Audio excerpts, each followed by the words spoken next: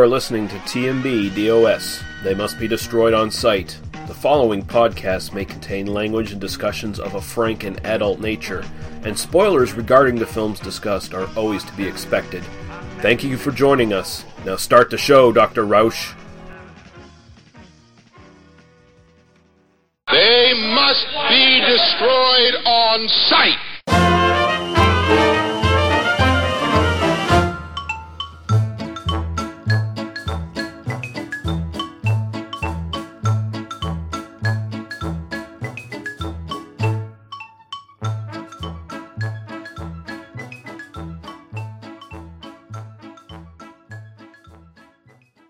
Okay, welcome to episode 133 of They Must Be Destroyed on Sight. I'm your host, Lee. Everybody must die, Russell. I'm joined by my co-host, Daniel. Well, I do think it might be a good idea to spend more time with the girls, marking their work and so forth. Harper, how are you doing, sir? Marking their work, that is indeed something that I do with the girls on a regular basis, so...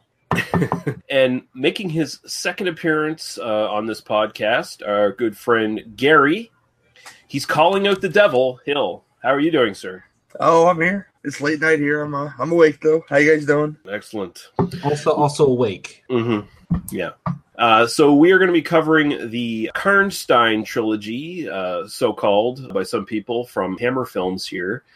And we're going to be doing it slightly out of order because Gary does have to drop off about halfway through the show or so. But that's fine because the movie he does have to miss, I think there'll probably be a consensus that it's the worst of the trilogy. So, but yeah, we're going to be looking at, of course, The Vampire Lovers from 1970. We're going to be looking at Twins of Evil from 1971 and Lust for a Vampire, 1971. We have no house cleaning to do. We have nothing we particularly want to talk about that we watched in the last little while. So we're immediately going to jump right into some podcast promos and some music, and then we'll be right back. Howdy, folks. You like blood, violence, freaks and nature? You come to the right place. My name is Gary, and I'm your guide to Cinema Beef Podcast. Every episode, we not only deliver film reviews, we also dismantle some of your favorite and most hated films. Sometimes for the better, and sometimes for the worse. Hey, you shut your face! If we want to hear you talk, I will shove my arm up your ass and work your mouth like a puppet. Alright, calm down. Every show I hope to have a new co-host, podcasters and listeners alike. That's right, I'm talking to you people. I take all comers. You're sluts. That's not very nice. The only rules, well, let's ask the best cooler in the business. All you have to do is follow 3 simple rules. 1, never underestimate your opponent. Expect the unexpected. 2, take it outside. Never start anything inside the bar unless it's absolutely necessary. And 3, be nice. So join the insanity and please vent your frustrations. I'm available on TalkShoe, iTunes, and Stitcher Smart Radio. And remember, here at the Cinema Beef Podcast, if you got beef, I've got the grinder.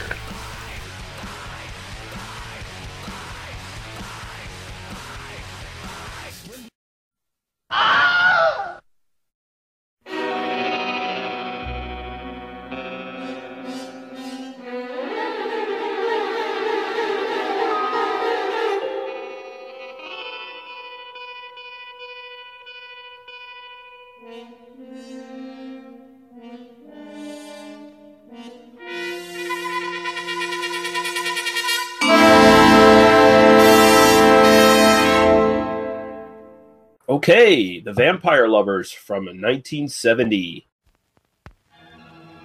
Come with us if you dare into a twilight world of unspeakable horror. You must die. Everybody must die. Sample, if you dare, the deadly passion of the vampire lovers.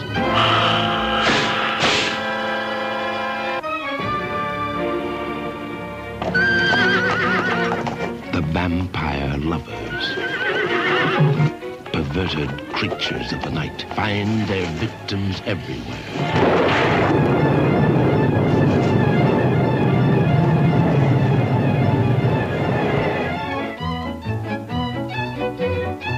the unsuspecting merrymakers in glittering ballrooms with their young and tender throats.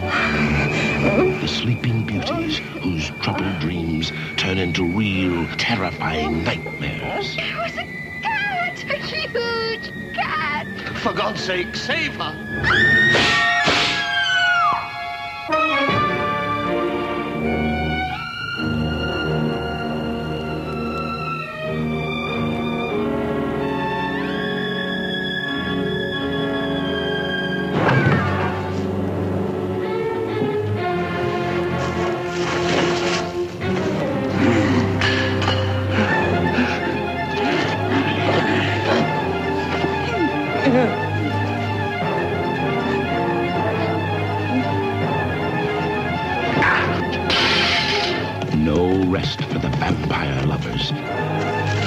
No escape till their evil hearts are stilled for all eternity. If one remains, yes, even one, there will be thousands more. Beware. Beware the cold caress, the kiss that kills. Beware the vampire lovers.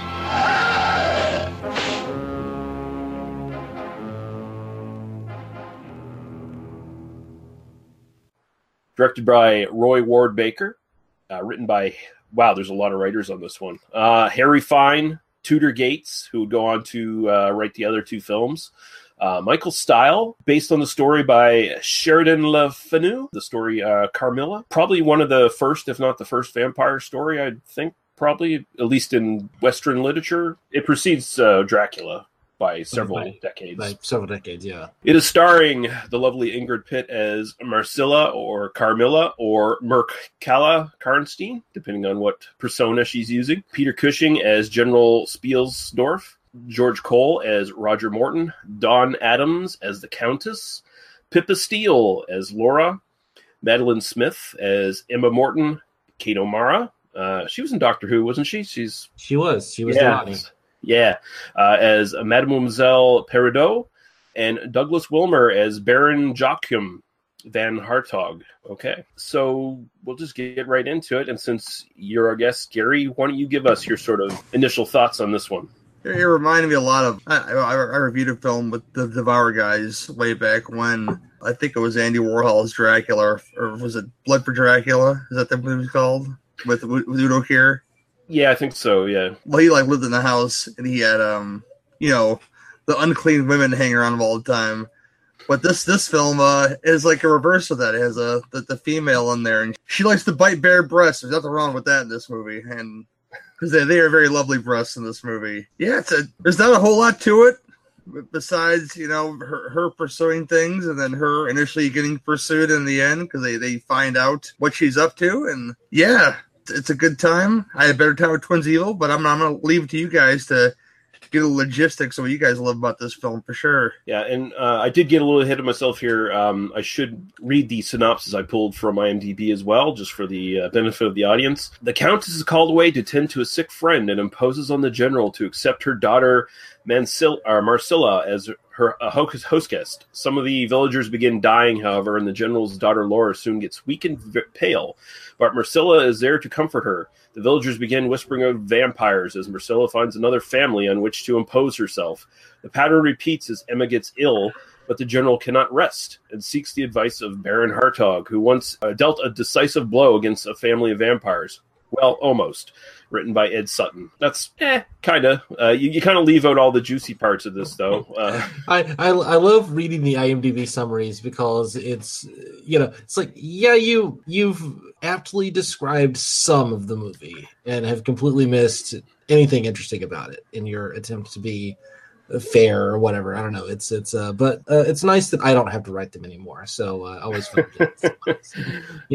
just rely on the labor of anonymous or pseudonymous internet commenters. So.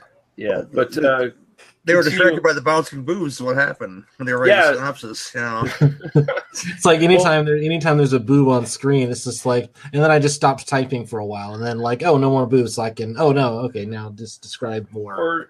Or maybe Ed Sutton doesn't like bouncing boobs. Maybe that's not his thing. So that's why he didn't focus on it in the because that probably would have been half of my at least half of my synopsis would have revolved around breasts and more breasts. My synopsis would have been: it's a vampire movie with Ingrid Pitt hitting on a very lovely, what's her name, Madeline Smith. And at one point, it's a vampire film where they chase each other on a bed. And that's why you need to see this movie. Ultimately, it sells the experience much more so than the actual synopsis does. But continue there, Dan. What's your sort of initial thoughts on this one? This is definitely my favorite of the three we're going to talk about today. I don't think it's the best of the three we're going to talk about today, but it's definitely my favorite. I'd like to have a slight digression on the cinematic concept of subtlety, because there are ways of you say, oh, lesbian vampire movie from 1971, not directed by Jess Franco, and you go, oh, it's going to be kind of like sly winks and nods, and particularly when you do kind of study kind of LGBTQ cinema, prior to about like last week, you are basically kind of taking little bits and pieces and kind of like building a sort of headcanon around like, oh, these characters are lesbian or whatever.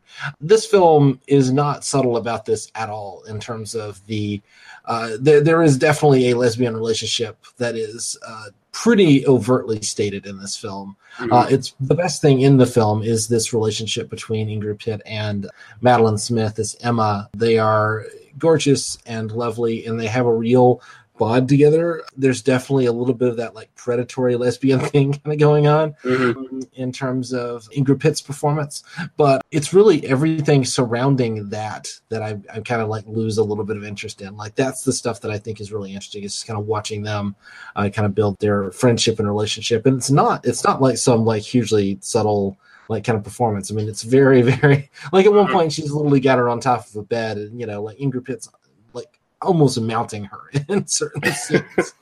I mean, she's like reading her bedtime stories and like brushing her hair and stuff, and of course biting her breasts and nibbling on her and doing all sorts of very, very lovely things that I presume that women who are just friends do all the time, because that's what films of this time have taught me. No, I really enjoy the film. I think it's just fun. It's really an easy watch, and I found myself just like a smile on my face laughing through most of the film. And I think the film intends me to kind of like treat this as a little bit of a romp. It's not meant to be this sort of like tense atmospheric kind of thing. It's definitely kind of a lark. It is definitely more playful for sure. It's kind of interesting. Like Pitt, like you said, there is a bit of the predatory lesbianism angle to it, but it's not too overt. It sort of portrays Pitt in this movie, at least.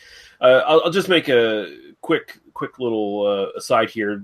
Although this is supposed to be a trilogy, it's really not as far as continuity is concerned, because every one of the films states the vampiress Carmilla, her death as a human. They state the birth and death differently for every film. Yeah, it's a thematic trilogy more so than like an actual trilogy. But this film actually does, like, I have read Carmilla. It does stick to that story fairly closely. There's a lot of it draws a lot from it. Pitt is less predatory than she is kind of like an emotionally fragile, lonely person who just has this vampiric nature, right? And Madeline Smith is, I think, kind of the epitome of the young, innocent, doe-eyed, beautiful girl. Like, her eyes are, I swear, they're as big as saucers. Like, she's almost literally got the Bambi eyes in this movie. But, and I do want to state that the attraction goes both ways. I mean, you can tell this is not just a sort of one-sided,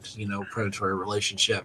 It's really just the sort of like when Madeline Smith, when Emma is, like, oh, I'm going to meet a man and we're going to kind of go off, and then Ingrid Pitt's kind of like, oh, a man can give you what I give you, you know. Like this is again, it is not masking this in any sense, you know. There are no levels of deception in terms of no, this film isn't actually about a lesbian. No, this film is about a lesbian woman. You know, at least one lesbian. Yeah. I think the original story kind of is too. It's just they had to hide it a bit more in the text. Yeah, it's more. I have read the book. It was a few years ago, so I don't remember a lot of the details. But yeah, no, the text of the original novel is also very overt in terms of what it's doing with that. When I read the novel, I didn't realize it had been written before Dracula. And then when you kind of go back to go, Bram Stoker just ripped off like half of his concepts. He's kind of a hack. Yeah. Carmilla's definitely the better version of the story. And the film works as well. Another thing I really enjoy is the element of the flowers. Later in the film, they've got garlic flowers, isn't it? They're garlic flowers, right? And they put them around there, and it kind of keeps the vampires at bay. And they've got like orders to the servants to like, you know, these cannot be removed, etc. And there's a lot of kind of deft maneuvering around that in terms of, oh, we actually can protect her from this kind of predator with these kind of, and I really enjoyed that element of it. I thought it was kind of deftly handled in the script. Yeah, I do like that. This is essentially like Hammer's first try at trying to branch out from the Dracula films and do something different with vampires. I mean, the vampires here are definitely slightly different than the traditional ones in the Dracula series. Like here, they're overtly depicted as evil spirits that inhabit bodies more than anything else. Like you have the opening sort of prologue there where that was set years earlier, where this guy takes revenge on the Karnstein family by killing all of them, and they're all vampiric at this point. And it shows the vampire raising out of the grave in like her death shroud or whatever, you know, and more of a spiritual kind of take on everything. I like that they have to either be take the stake to the heart, or they have to be decapitated, which plays into all these films fairly well, where the films are getting more graphic at this point. Like I think we mentioned in our Captain Kronos Vampire Hunter, which comes after this, how it's slightly connected to the Karnstein trilogy, where a lot of those ideas sort of come to almost like a culmination in Captain Kronos, you know. Right. Well, and it has this sort of equally kind of lighthearted is playful. I like Gary's word for that. You know, it has an equally playful tone. That I mean, all three of these films are. I mean, it often gets described as camp, but I'm not going to say it's not that, but it doesn't feel. It feels less sort of overtly. We're making this so that you're going to approach it with a sort of ironic distance, and more just let's kind of do the goofy, fun version of this. You know.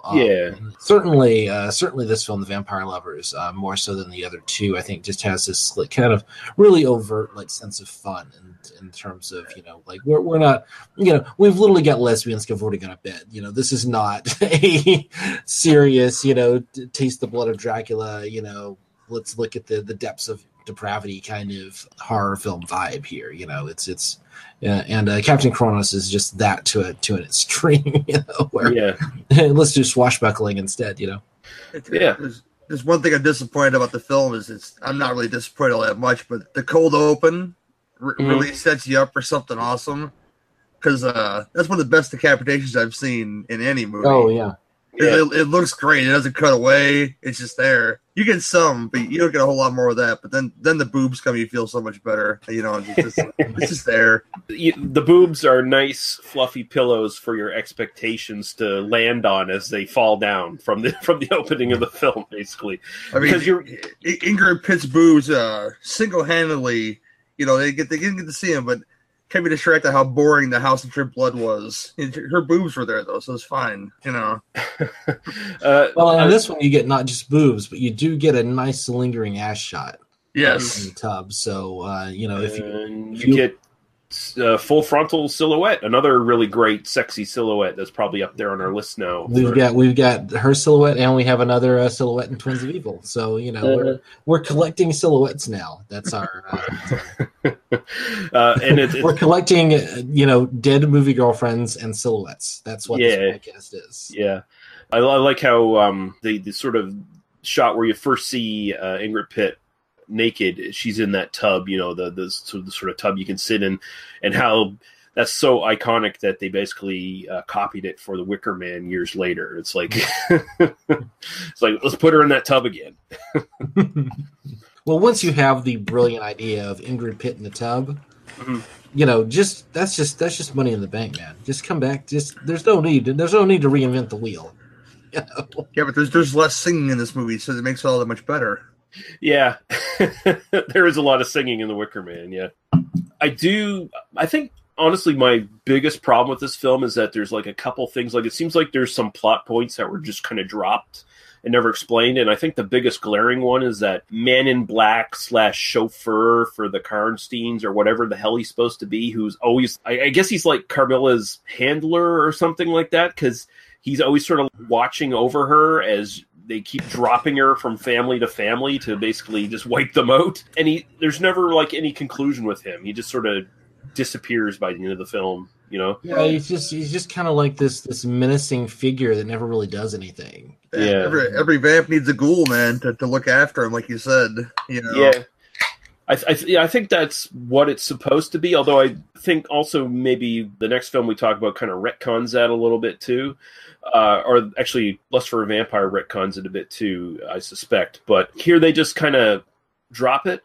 And it's almost like they maybe intended the sort of prologue here, the cold opening, the tone of that. Maybe they had a different film in mind at first, and then they decided, oh no, we got to rewrite this and try this more lighthearted, sexy stuff. Maybe once they cast Madeline Smith and they kind of get her and Ingrid Pitt in a room together, and you know, like they start kind of like increasing the boobs, because there is like, I mean, I kind of say the film was fun, but it's fun in that kind of way that when those two actors are together and they're kind of doing the like fluffy pillow talk stuff, you know, it's kind of like a fun little thing, and you know, you get some of the action stuff a little bit later.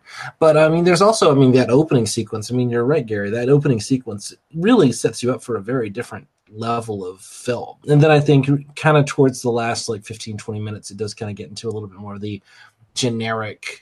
I don't want to say generic is a bad way, but it kind of like hits the beats of, and now we're chasing down the vampire stuff, where, you know, I kind of my interest flags a little bit more. And so it may very well be that they kind of originally had a little bit more traditional kind of vampire flick in mind, and then, you know, said, well, let's put some sex in this because why not? And yeah, you know, so it does kind of feel like maybe there are kind of two films fighting with each other to, you know, for supremacy a little bit here, almost as if there's a vampiric lesbian at the center of the film that is invading it from the outside and sullying what would otherwise be just a very straightforward and very wholesome, really, vision of vampiric horror. I think if they had sort of ditched the lesbian angle to this, it probably would have came off a bit more stale. It might have came off a bit more like Countess Dracula, which I still think is a good film, but you know, it wouldn't have had that extra oomph to it that makes it kind of like an actual classic that people remember, you know? Right. Yeah. Or Lust for a Vampire, you know, like if you take all the like kind of clever, cute, original stuff out of this film, you know, and then, you know, you just get Lust for a Vampire, so... The reason you see the more sort of graphic violence and the boobs and stuff too, as well, is because this is a co-production with AIP, and at this point, the censorship sort of rules had softened quite a bit. So Hammer's like, we got to take advantage of this, and AIP was like, yeah, and we can sell this over in the U.S. So all three of these films actually benefited from that. When I went to look at, like, you know, alternate versions and so forth, the cuts are really small for the most part. The cuts here are just, she kisses down her chest but doesn't quite get to the nipple. They cut away, you know, like that kind of thing, you know. So they're definitely getting a lot more risque here. Do either of you guys have any sort of final thoughts on this one? Or I think a common theme that I've seen in all these movies is, I don't even know if this is true or not, but and it really works because Madeline Smith's eyes are so fucking monstrous that they're huge. That the point of the vampire glamoring the victim, because she just looks at her like, you're that special kind of stupid, aren't you, little girl? And she's, and I think her hair being so flat has something to do with that. It like adds something to it, like, you know. You can't pronounce eyebrow in German. Oh, you sweet little thing. Oh, well, I'll pronounce it tomorrow. Yeah, her eyes are like, yeah, there's the mesmerism angle that's in all of these films. So essentially, Madeline Smith, she's got like the biggest satellite dishes stuck in her head to take in the vampiric waves or whatever, the radio signals. Yeah. So I like that. I will say, as long as we're on the Madeline Smith topic, she did quite a few, or at least a handful of sex comedies in the late 60s and early 70s. And I'm not saying I went on Rarelist and downloaded every one I could find. I'm not saying I went on Rarelist and downloaded every one I could find.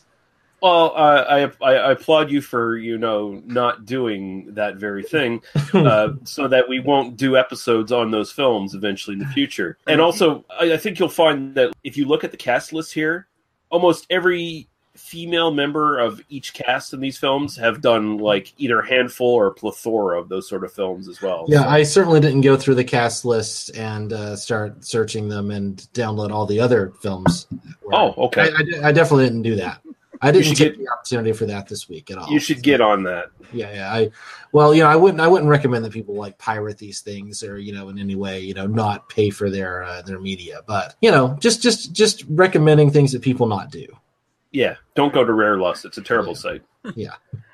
I mean, even the thing like where she did bite her of her breast, but after it happened, she's like, no, it was just this brooch, and then people bought that shit too. The brooch is so sharp that it pierced her perfectly that way. Yeah, it helps that all the males in the household are dumb as shit, and that she quickly also seduces the sort of tutor that they have in house or whatever, who is the more knowing lesbian. Like she's like, oh yeah, we'll get it on. Yeah. I mean, Kate O'Mara. Is that the Countess or is that Kate O'Mara? Kate O'Mara, yeah. Kate O'Mara is. Sorry, I watched this one like several days ago, so it's not as fresh in my mind as the other two. But Kate O'Mara is. I mean, she's good as the Ronnie. By the way, she is not the only Doctor Who cast member we were going to run across tonight.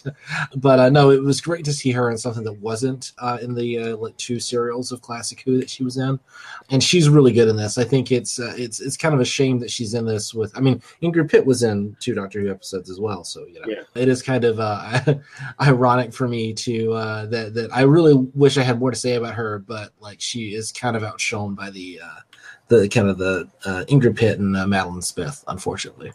Yeah, it's like when you got a cast of beautiful women, it's you're taking third, but I mean, it's still a fine looking. And I have never really been sold on Ingrid Pitt as a performer. Like I've kind of like she has her obvious charms, but I've never quite kind of been on board with Ingrid Pitt as like someone that I really cared about, like sort of as a performer. Mm-hmm. This film, I think, really kind of sells me on. Oh, she was She's actually got a performance here, and she's really kind of doing stuff that she's compelling in a way that I hadn't seen her be before. So throw that on there as well. Yeah, and one last thing I'll mention before we get into trivia and statistics here for this. This has to be a thinly veiled little sort of like oral sex reference. In the actual story of Carmilla, she, instead of manifesting as a giant wolf like Dracula can do, she manifests as a cat. And so Maggie Smith has dreams of being assaulted in her dreams by this cat, and she talks about this giant cat smothering her face. She feels the hair in her mouth. Yeah, this is part of that. Like, let's talk about subtlety in cinema and how this film has none of it, and is all the better for it. That's part of that. When the subtext might as well be text in another film. Yeah. So we'll get to a little bit of info here. The budget was £165,227. Don't have box office, but it did very well, apparently. Very, very well, both overseas and in Britain. So hence the sequels.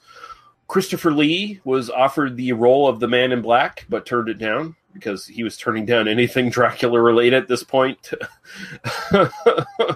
He should have played the Ingrid Pitt role. I think it would have No, he should have played the Madeline Smith role. I think he had the chops for it. I think it would be really astonishing to see Ingrid Pitt, looking longingly into Christopher Lee's eyes, but looking up at Christopher Lee, or just edit him in like his looking the way he did in Deathline. Edit that character in to this, that we get a sense of, you know, what that might have looked like on screen. The director claimed that after reading the novel twice, he didn't get a sense of lesbianism content. I call bullshit on that. Unless he was that an interview he did from the time, or was that a more recent interview? I'm assuming this was probably from a DVD commentary. So if this is years later, then if that's the case, then I was reminded watching this film of Vampiros Lesbos several times, not just because this is, if anything, even more overt than the film literally called Lesbian Vampires, about you know, lesbianism and vampirism, but also of the scene where the lovely blonde is possessed by Soledad Miranda, and the you know, stuffy old man stands up and goes, "I don't understand what this very orgasmic looking dance rhythm that she's doing means," and all the dialogue is like, "She's been inside me, and now I can't bear not having her inside me anymore." That's kind of what I imagine you would have to be. That's the level of clueless in order to read Carmilla and not go, "There are fucking lesbians in this." Yeah, Ingrid Pitt, who I guess she had an invested interest in like classical sort of vampire literature, like we were talking about in Countess Dracula House. She didn't like the fact that the film didn't stick as close to the Countess Bathory stuff in historical context. She claimed she didn't play the role as a lesbian, but an asexual, which I don't know. Maybe she doesn't know what the definition of asexual is, but I mean, I get it from her perspective as a performer, because what she's doing in that moment then is to say, I'm not playing this sexually, I'm playing this as someone who is, you know, like entranced by her personality or her beauty or her, you know, whatever, like I have a love for her or whatever. And I get that, like, you can certainly see in Ingrid Pitt's performance that it's not necessarily a, you know, overtly sexual, you know, she's not literally like lusting for her in the face. You know, I can sort of see how if that was her process for getting there, but it's overtly, you know, like a lesbian movie. You know? Yeah, I know. It's kind of funny, but yeah. Unless there's anything else to say about this one from you guys, we can take a quick break for some music, and we'll come back with Twins of Evil.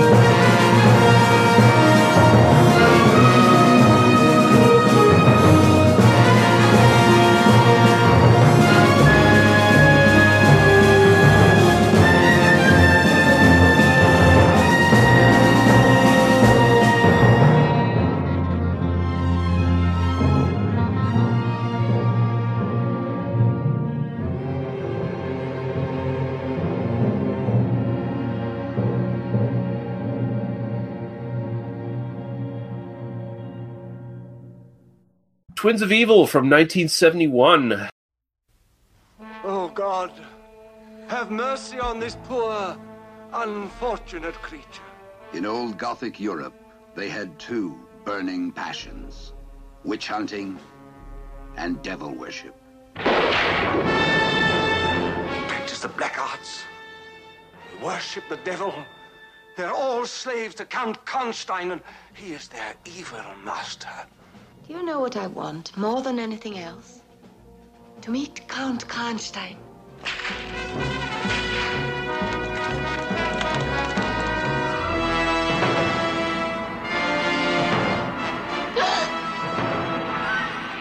They look alike. They dress alike. Two identical beauties. But one of them has the very devil in her. For you, all pleasures should be supreme. These are the men they call the Brotherhood. Seek out the devil worshippers!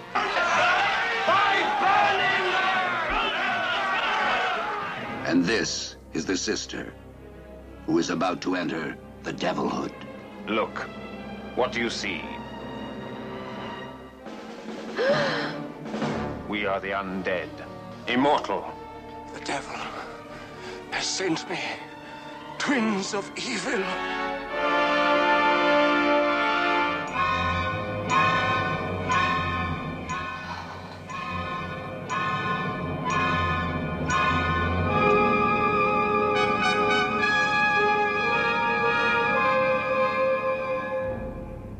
You will be Maria now, unsuspected, good and kind.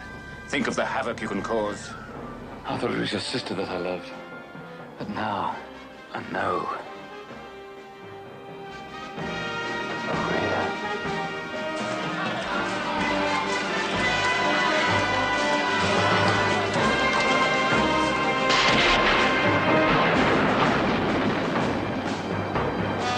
Twins of evil.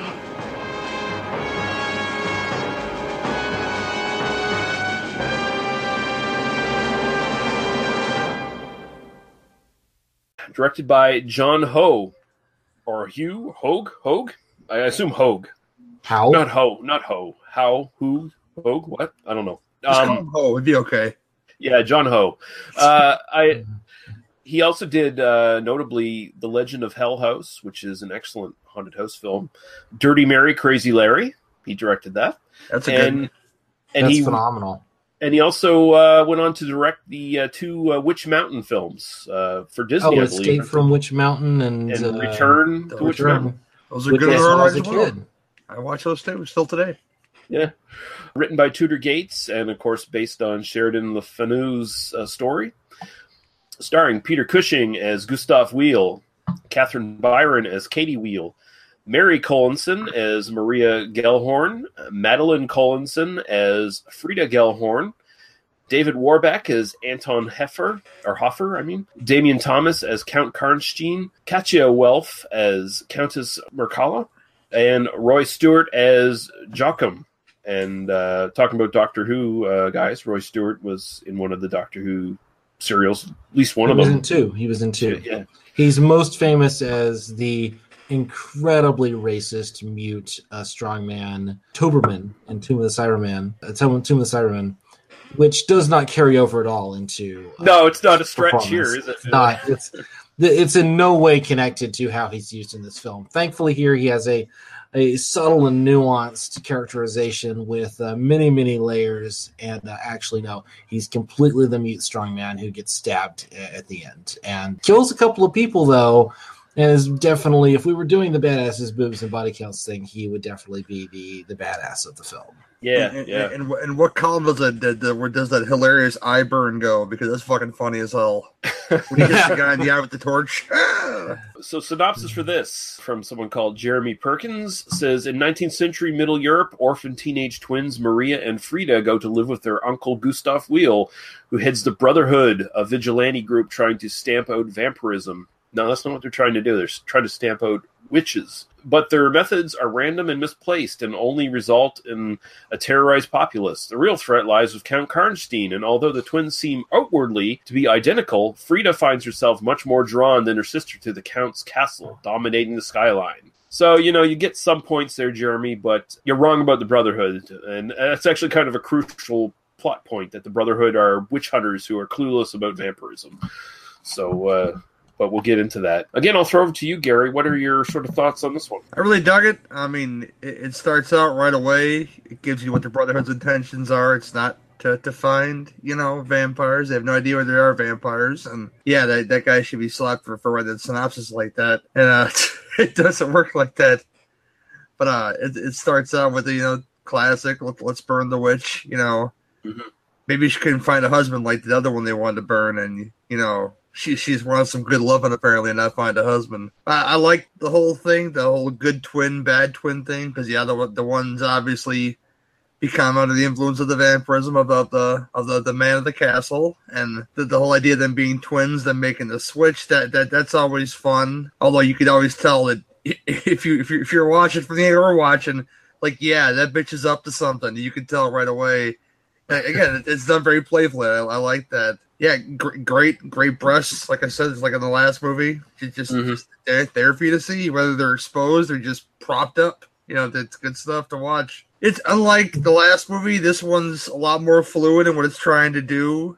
As far as you have your bad guy and the man of the castle who's influencing and killing all these people now. And I love the fact that he's into Satanism, but he kind of fell into it in real for reals. And it's like, yeah, now he doesn't know quite what to do with that. Yeah, that's pretty awesome. And in the end, of course, the whole big battle thing, which it works this movie, not so much in that last movie, throwing tridents and cutting people's heads off. And I mentioned the black manservant burning that guy's eye. That was pretty hilarious. Yeah, it's just a great time. I never seen any of these films before. I'll be going back to this one again for sure. Nice. Daniel. I said The Vampire Lovers is my favorite of the three. This one is the best of the three.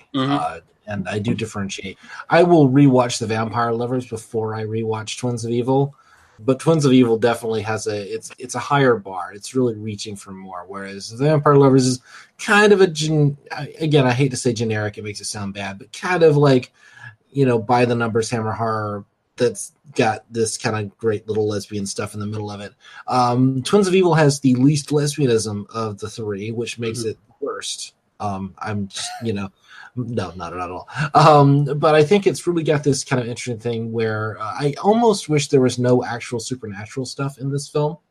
I almost wish it was just a story of this basically, literally witch hunters, these kind of like patriarchal conservative shitheads literally burning women at stakes because they're having sex in ways that they don't like. And then on the other side, there's this guy who believes that he is communing with the devil and is taking like perfectly what should be perfectly natural kind of like, oh, I just want to have, like unrestricted sex with consenting partners, and has like, because of the patriarchal society, he has decided I have to now become a devil worshiper. But I wish there was no actual like supernatural element to it, because then you could really kind of explore some of the dynamics of like how these kind of characters work, which I thought that was kind of the direction the film was going for a while. I really thought kind of, because you get the witch burners kind of come around, that you kind of see the beginning of it. Peter Cushing, phenomenal performance, because at first I hated this guy. Like, I'm literally just like, I absolutely hate Peter Cushing with a burning fucking passion in the first like half hour of this film. You're supposed to hate him, really. Well, yeah, I'm supposed to. The film is definitely doing what it's supposed to do. And then when he's harassing this guy here, and all he's doing is he's been a beautiful girl, and it's like, well, come on, man. Yes, the guy's a little bit of a dick, where he's like, yeah, take her, you'll have some fun, and then it's like, oh, no, dude, this is not how you treat a lady who has consented to come into your bedroom. And then like the film has to sort of turn him into, well, no, but he actually is a devil worshiper, and he actually is like, communing with Satan, and then he actually is a vampire, which, I don't know, for me, it kind of became, you were kind of going somewhere a little bit more interesting, and now you're going somewhere a little bit less interesting, just because, you kind of have to do the genre tropes. But it's still very, very good. I think it still manages to do it in an interesting way, and it kind of give us some interesting characterization along the way. I really love the performances from the two twins. These are the Collinson twins. They were Playboy Playmates, the very first twin Playmates, right. And I think October 1970, something like that. Yep. Not that I looked it up or anything, but I really love the way they're kind of portrayed. It is one of those things where you kind of see these films, all three of them, and I guess Hammer during this period was really leaning into we're not even going to pretend that these are not basically supermodels that we're putting in like fakely period costume with plunging necklines and saying, hey, look, they're modern women in 19th century or whatever. They definitely kind of are portrayed as fairly kind of modern girls, at least modern to 1971 or whatever.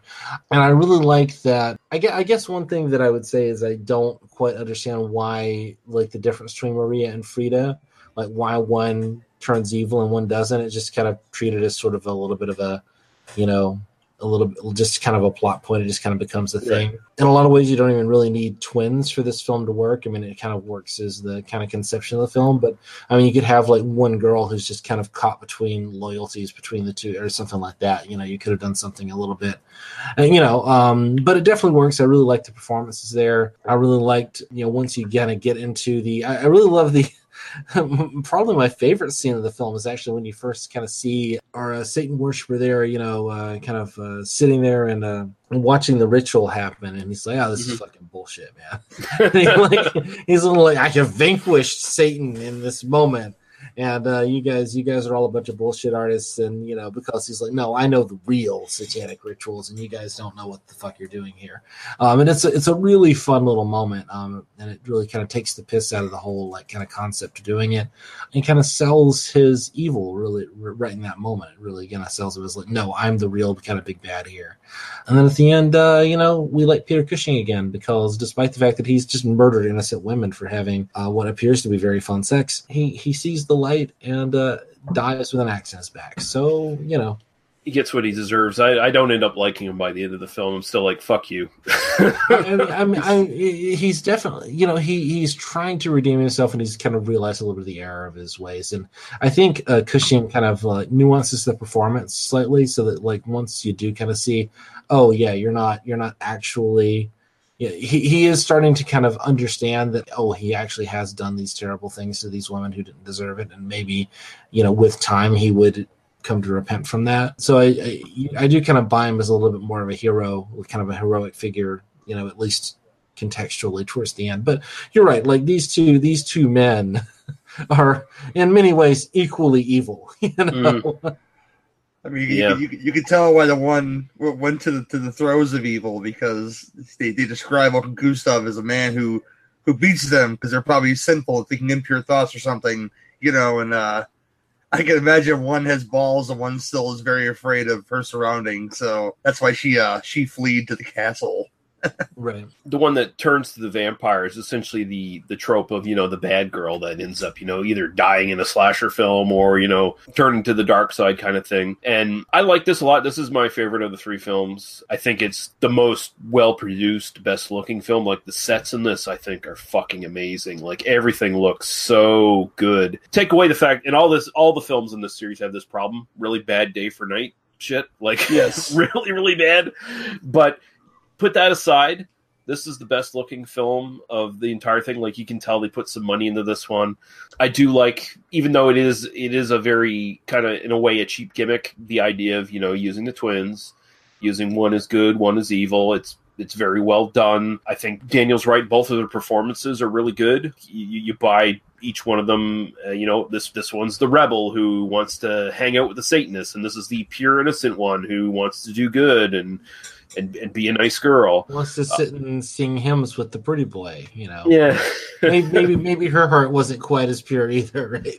Yeah, whatever. She's just like, I kind of like the bareface type. Kind of don't like the bad boy. I'm not into goth. That's really the thing. One's a goth and one's more emo. And so, by some people, it's kind of considered a prequel to the other two films in a way, because here you have like Karnsteins who aren't vampires, basically. So, and the idea that this entire Karnstein family, they sort of dip into Satanism, like they're all, I guess, inherently evil to some degree. And in order to become a vampire, you have to have sex with your ancestor, which is okay, because Carmilla in this is just like a brief character that's resurrected to basically turn Baron Karnstein into a vampire. Yeah. And so he's basically having sex with his like great grandmother. So what you're saying that the Baron didn't know shit? He just kind of fell into vampirism. See? Yeah, it's kind of like. There's a connection here to Taste of Blood of Dracula in a way, where you just have these bored rich motherfuckers who are looking for thrills, and that's kind of what Baron Karnstein's doing. He's just looking for thrills, And he finally drops right into the actual Satanism kind of thing, just like the three guys in Taste of Blood of Dracula does when they meet up with one of Dracula's servants, you know. It's like, wow, this body's buried just underneath this table. Who would have thunk it, you know? I got to question why a Karnstein castle would have a chapel in it. That never made sense to me in any of these films, but okay, whatever. But yeah, I love this one. It's just distraction. It's just a facade, you know. But I love Cushing's performance here. Like, it's rare that you get to see him play a bad guy, and he does it with a lot of zeal. Like, this is akin to Vincent Price in Witchfinder General. Kind of same idea, where it's just like, wow, fuck this guy. I want him to die. I hated every move this guy made. And like, yeah, I don't see any redemption for him personally, because this guy was like flat out basically threatening everybody he encountered. The one sort of, you know, the male hero in this, I guess, he threatens his sister at one point. He's like, you know, you either fuck off or maybe your sister will come up on charges, basically, you know, and we'll put her to the stake, you know, and then she ends up dying anyway later on. And I love that Cushing is this arrogant asshole who thinks he knows, you know, the word of God and how to fight evil and all this shit. But it's actually our young schoolmaster hero or whatever who has been reading up on this shit. He has all the books on like witchcraft and demons and stuff. He's like, no, these are fucking vampires. We have to fight them this way. And it turns out that he's right. You know, he's actually the one. It's actually a Captain Kronos origin story. Kind of is, yeah. Yeah, I like this one a lot. Again, it's got plenty of nudity in it. It's sexy. It's got some nice looking women in it. Although only one of the twins actually goes topless in this, right? You know, so funny thing. Kind of a weird like detail. Like you'd think like we hired. Yeah, I'm not saying like they both have to. I'm just saying, you know, it's you hired the Playboy Playmates to play twins in a movie, and then you know they don't even both go topless, you know. So it's funny because there was some sort of, I don't know if it was promotional shots for this or if it was just like a sort of a photo shoot done for fun around the same time. There's actually like sort of cheesecake kind of photos of them where they're both nude with vampire fangs and stuff. Like if you look up pictures of them, you'll see like the sort of that sort of stuff that obviously was in some relation to this film, but it was just done, you know, aside. Probably promotional stuff that you know, like maybe to sell to nudie mags. I don't know. Like, I think so, because I mean they were in a lot of that stuff, and of course they also did a couple like sex comedies and sort of sexy movies. Some of they're apparently sort of background actors in some of the same ones that came up, but you know, some of the same titles kind of came up in my search. And again, I definitely do not have those available to me right now to watch later on. You know. Yeah, no, that we would never do that. Definitely shouldn't share those with us either. Definitely shouldn't do that. No, you know? No. We would never do that. But yeah, like I said again, best sets of the trilogy, best effects, best acting. I think overall, I get a kick out of the jailhouse guy near the end of the film there, who's holding one of the twins in the jail. He just has the most breathtaking comb over I've ever seen on film. Like it's just like the most terrible and most breathtaking kind of comb over I've ever seen on a character. That's just wow. Okay, dude, that's a choice. That's good. We should just talk about Joachim for a second. The black manservant who uses charades to warn his master of the coming mob. Yes. Because that's the thing that mute people do.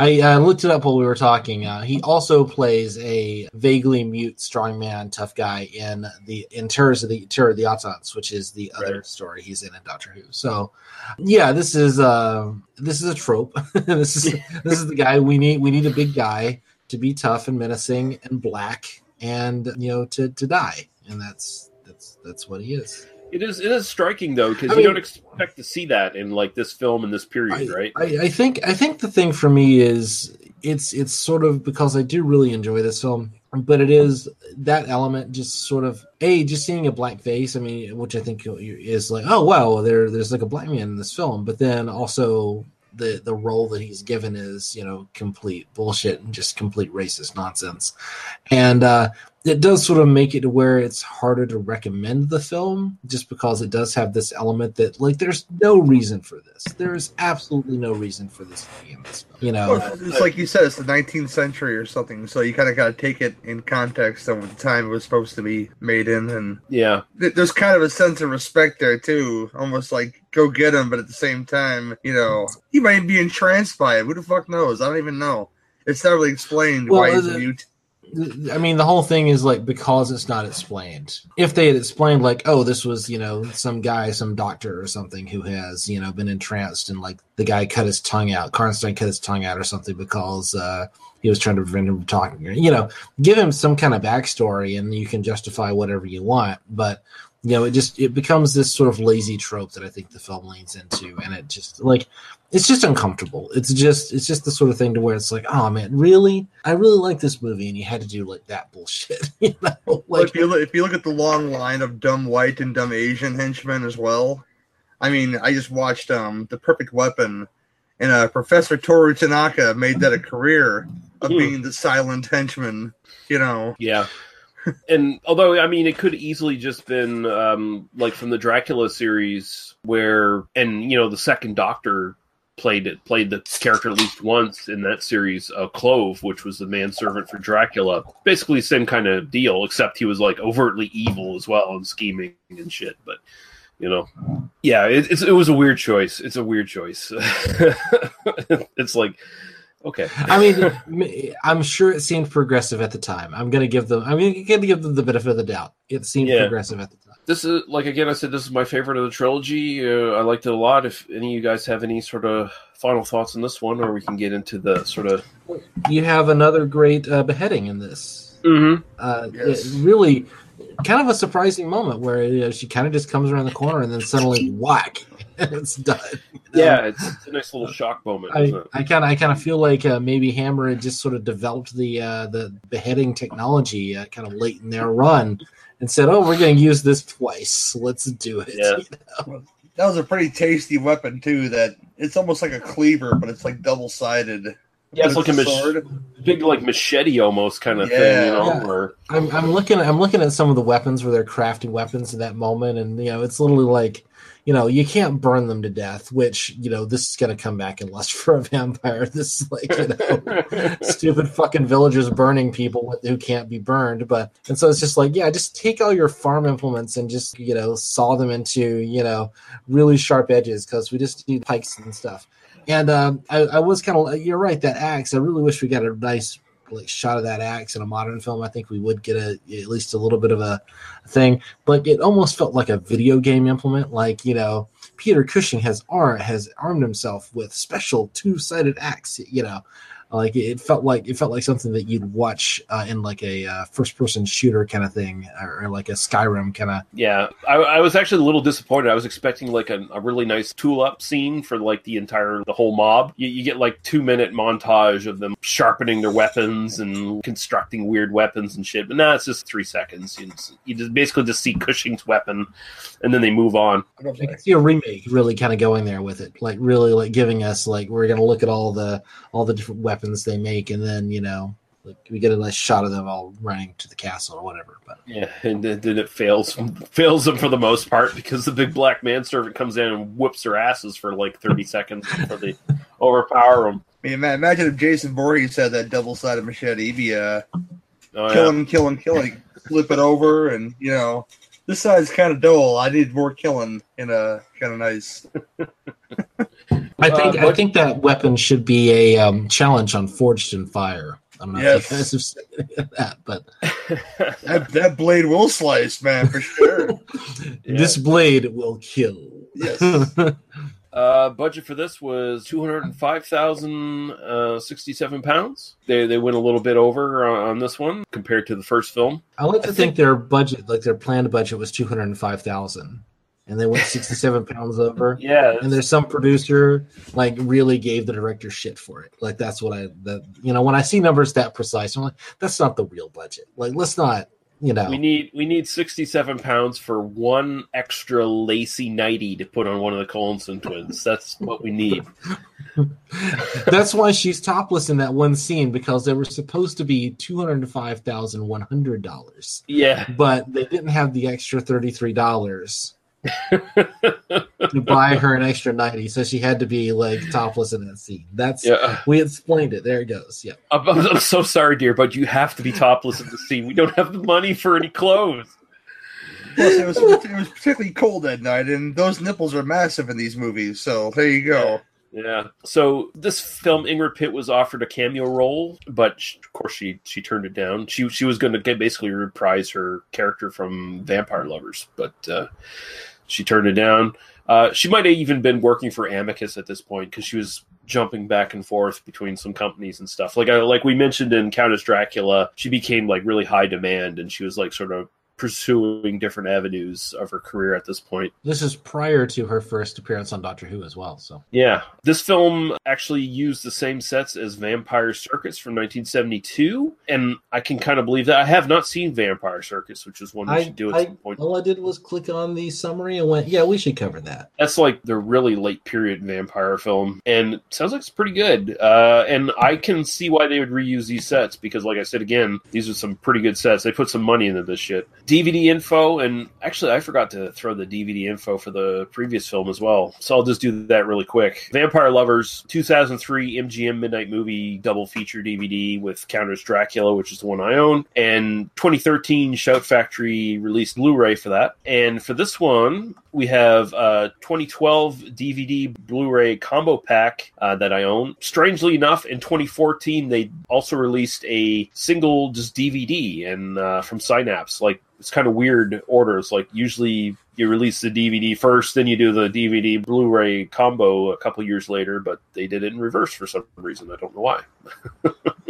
I guess we can conclude Twins of Evil. I know you have to take off there, Gary. Yeah, unfortunately. I mean, you work third shift like me. You know exactly what I'm talking about, so... Right. Been there. It was a pleasure to have you. Thank you very much for joining in. It's always good to talk to you. Tell everyone about your fine podcast, sir.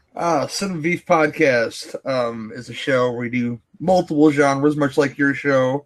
Lee's coming in a pinch on a couple of those shows, and I say, hey, Lee, you want to do a show? And he says, sure. And I say, okay. And that and our commentary show, Two Drink Minimum Commentaries, can both be found on legionpodcast.com. Sloppy Seconds Movie Sequel Podcast, a podcast that Lee also appeared on. The Sabata episode that recently released can be found on horrorphilia.com. And please check out the Fleas and Flicks charity auction. Right. It goes to a No Kill Shelter coming first week of December. I got tonnage for that. So if you have interest in that kind of stuff, it's a memorabilia auction. You can be anywhere in the world because the auction's online. So if you're willing to help me with the shipping, I'll ship it to Australia if you want me to. Well, yeah, don't be afraid. That's about it for me. And like we established, if you listen to our recent episode of Cinema Beef, there will be a PayPal link as well where you can just donate to the Fleas and Flicks. You don't actually have to bid on anything if you're not interested in that. So I'll throw down all the requisite links for Gary's stuff in the show notes, and check all that shit out. Highly recommended. I appreciate it, brother. Thank you very much, Gary. Nice to see you, Gary. Yeah, thank you very much, guys. Thank you, Daniel. Cheers. All right, cheers. Gary. Thanks, buddy.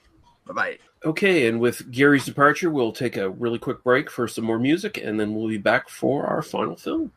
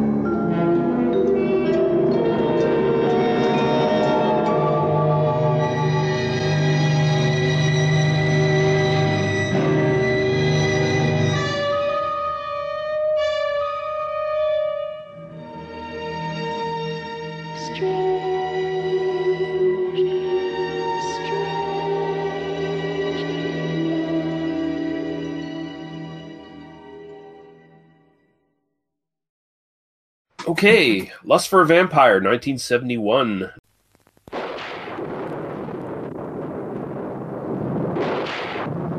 If the very thought of vampires makes your flesh creep.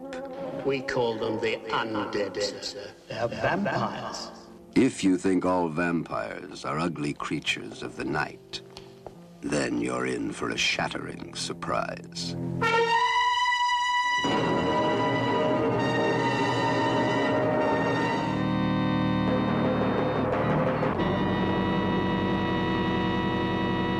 Turn now this fresh, warm blood into a body of thy making.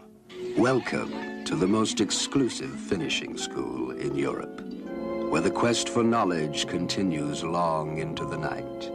You see, I have studied your magic. I know the black art, and I want only to know more and more.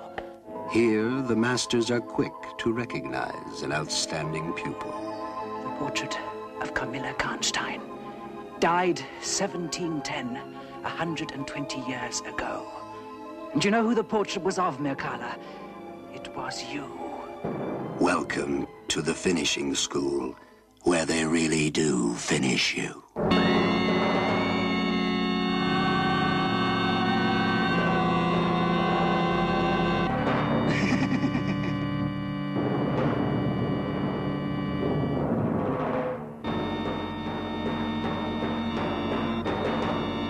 I spent the whole of last night going through Giles's researches. And believe me, they are powerful evidence. Evidence? Of what? That you are a vampire. You say that. And tell me you love me. Prove to me that you're not. Love me.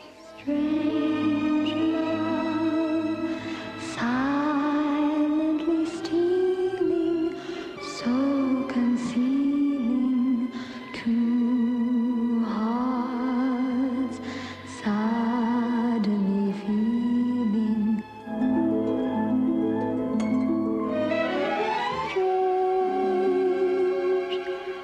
Strange. I only want to serve you. Please. Directed by Jimmy Sangster. I strangely did not do any research on anything else he directed. I should have done that. It was an oversight. Written by Tudor Gates, and of course, again, based on Carmilla by Sheridan Le Fanu. Starring Ute Stinsgaard as Mircalla. I'm not going to pronounce that last name. Fuck that shit. Or Carmilla. You know who she is. The same character we've talked about in two other films. Yes. Yeah. Michael Johnson as Richard Lestrange. I love that name. Ralph Bates. Speaking of A Taste of Blood Dracula. Taste of Blood Dracula, yeah, as Giles Barton. Barbara Jeffert as Countess, again, last name not pronouncing that. Susanna Lay as Janet Playfair. That's quite a name too. That's quite the name too. I like that. Yeah, there are some good names in this film. I will give it that. Helen Christie as Miss Simpson. Mike Raven. I love that name as well, but that's his real name, as Count Karnstein. And Harvey Hall as Inspector Heinrich. Yeah, I'm pretty sure our lead is Ute Stinsgaard. Yeah, Ute Stinsgaard. Or Ute Stinsgaard, something like that. Something like that. I said, either way, she fits the mold of like sexy, like Danish chick to perfection.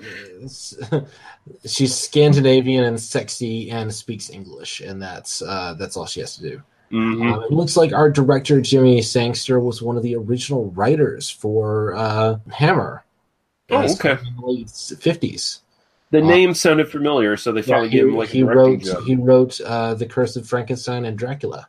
Okay. 57 and 58. He was just kind of one of those guys. He did like the Quatermass Experiment. And, yeah. So I mean, sorry, I'm just looking at him on the on Wikipedia there. You know, TV screenwriting including Kolchak the Night Stalker, The Magician, BJ and the Bear, Ironside, McCloud, $6 Million Man, and Wonder Woman. So long and varied career. Yeah, to say the very least. respectable kind of guy. Yeah. Definitely. So synopsis again from Jeremy Perkins from the last movie. So let's see how you do this time, Jeremy. Did he fall asleep halfway through? Is kind of the question. Are you going to mention any boobs this time? In 1830, 40 years to the day since the last manifestation of their dreaded vampirism, the Karnstein heirs used the blood of an innocent to bring forth the evil that is the beautiful Mircalla, or as she was in 1710, Carmilla. The nearby finishing school offers rich pickings, not only in the blood of nubile young ladies, but also with the headmaster, who is desperate to become Mircalla's disciple, and the equally besotted and even more foolish author, Richard Lestrange. You got it this time. I think you nailed it a little bit better. Yeah, no, I think in some ways the more boring ones are easiest to write synopses for. I say this as someone who has sort of written, I used to write for new listeners. I don't think we have any new listeners, but for new listeners, I used to spend like an hour per movie writing synopses for these.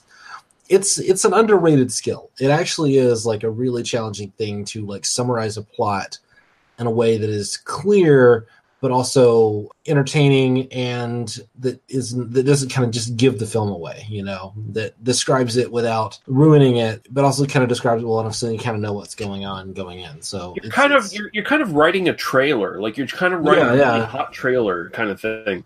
And I always kind of approach it as like you're writing the end of the book, like right. the synopsis on the back of the book, in a couple of paragraphs, tell me what this thing is, but also kind of like tell me, kind of how it ends, because it would be easier to write them after we had talked about them, so that I would know which elements I definitely had to include. It's always the challenge, But I'll give it to Mr. Jeremy Perkins this time. You managed to do it this time. I think you did a good job. Yeah, no, well done.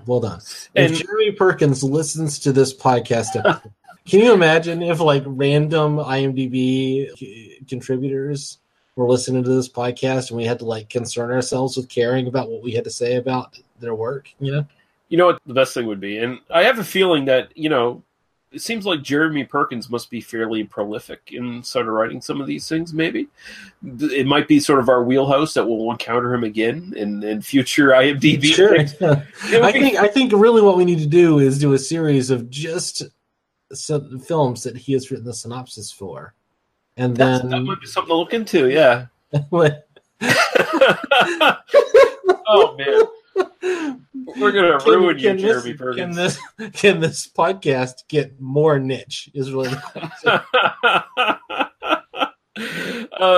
But it would be funny though if like some random IMDb guy was a fan of this and he was anticipating what we were going to review next, and then he would write a synopsis in hopes that we would pick up on it. Really, if there is a fan out there who is listening and like cares that much, please just send us an email. Yes, like you can come on, like it's fine, like we're friendly, I promise.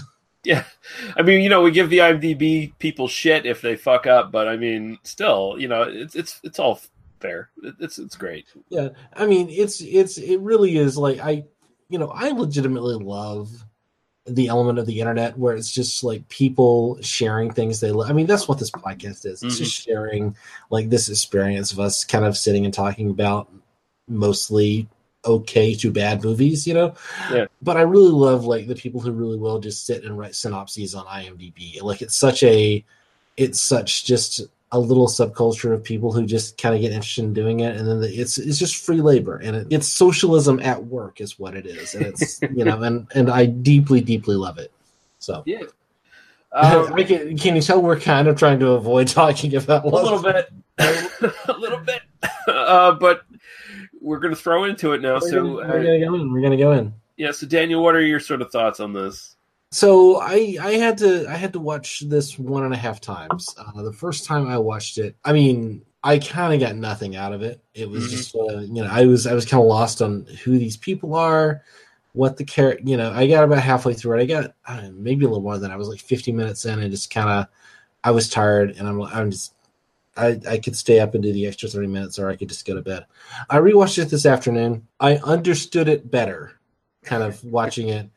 On my laptop, kind of sitting there and actively paying attention to it. Some of the stuff that it's trying to do was a little more interesting. At the same time, I watched it this afternoon and it's already faded from my memory. Right. This is a film that it's got some good stuff in it. In particular, there's a bit I kind of like the kind of the school teacher element where he kind of shows up and he's like, "Oh, I'm going to be a teacher," and it's like, "No, we don't want your kind here because you're like just some douchebag, and who cares? We have another English teacher coming in," and the other guy comes up and he's the foppish gentleman, shall we say? Foppish, quote unquote. Yeah, we can't quite tell if he's gay or just British. That's kind of the issue with that. And neither one of those things should be an insult, but I think the film definitely leans a little bit on like this guy is, it does not treat this guy kindly. So apparently he's a really bad writer, and our lead here, our Richard Lestrange, he kind of does the, "Oh yeah, I'm really interested in your work. I need you to go do some research for me," and then that way he gets to go be the new English teacher at the all girls finishing school. But before that happens, he kind of approaches the thing. He shows up, and you think you get this big horror moment where like all these figures are advancing on him, and like he's been told like, "Oh, the women will like devour you," and it turns out, oh no, they're just school children. They're not school children, but they're co-eds. They're women at this finishing school. Tell me, is this not basically the Laura Lee's Grasp in certain elements as far as the sex comedy series? Oh yeah, no, definitely. I mean, all three of these films kind of lean a little bit into that. I mean, I guess maybe it's the AIP connection to where they're kind of sexing it up a little bit, and they're kind of going. Well, I don't think AIP was involved with the last two films. Well, this one was distributed by AIP, according to Wikipedia. Yeah. Oh, okay, all right. Twins of Evil, no. Vampire Lovers. Yeah, Twins of Evil was the Rank or Rand Corporation. Anyway, whatever.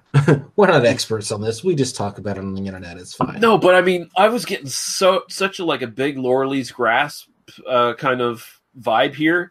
Yeah, I mean, the thing with a lot of these kinds of films is that they just kind of become gothic horror, and like, there's nothing wrong with gothic horror, but especially like watching them kind of 3 in a row in a weekend, or in just a couple of days, the way we kind of do it for this podcast, you're just kind of watching the same thing over and over again.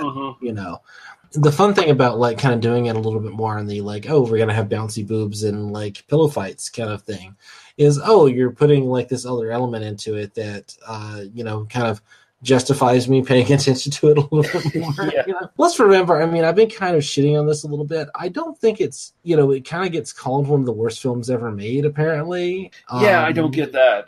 But I think that's because one of the actors in it described it that way. Ralph Bates, I believe, did. Yeah, Ralph Bates, because he just didn't, but even then he had nice things to say about the script, but just didn't I don't know, it's definitely not that bad. I mean, we've done worse films for this in the last month or two. We've done worse films than this. Yeah, I suspect Bates, I don't know, I don't want to cast any sort of negative vibes towards him, but I feel like maybe he was a bit bitter that he didn't become the big Hammer star that they were sort of courting him to be, because when he was in Taste of Blood of Dracula, he was supposed to be the main villain in that film. He was supposed to be the big bad guy before Christopher Lee got brought back into it. Mm-hmm.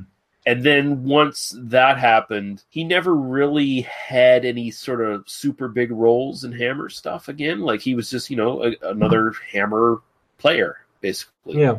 So, I mean, if he was trying to kind of be a star and kind of just never kind of managed to always, I mean, how many actors can say that though, and, right. And to be like a guy who was an active player in Hammer and who kind of had his career in that, that's a perfectly respectable career as far as I'm concerned. Oh no, and I like his work. I think Bates is really good. Oh yeah, no, I liked him a lot in Taste of Blood of Dracula, which I really need to rewatch now that I've seen a little bit more of these. I kind of looking back at it, I might have been a little bit unfair to Taste of Blood of Dracula, although I approached it and I feel like it was reasonable at the time for me to respond to it in that way. I just thought some of the elements of, it just kind of, again, it kind of becomes a little bit more generic as the film goes on. This one, I actually really like the kind of central conceit of this. And I don't, let's talk about the positives. I really like the idea that this guy kind of, shows up and then he just falls in love with this woman. And who turns out to be a vampire. Mm-hmm. Of course, it's got the creepy sex comedy thing. It's even worse than Lorelai's Grasp, because it's completely he's this predatory character. I was gonna say this is like an 80s sex comedy. No, it's definitely much more. I mean, it reminds me more of like Zapped or something like that, where he's actively like you could take this plot exactly to the 80s. This young, he's the young fucking if you take the vampires out of this, yes, if there's no vampirism in this, and it's just like a dude who shows up in an all-girls school and he like manipulates it's like Recruits or what's the other one, the Wynorski one,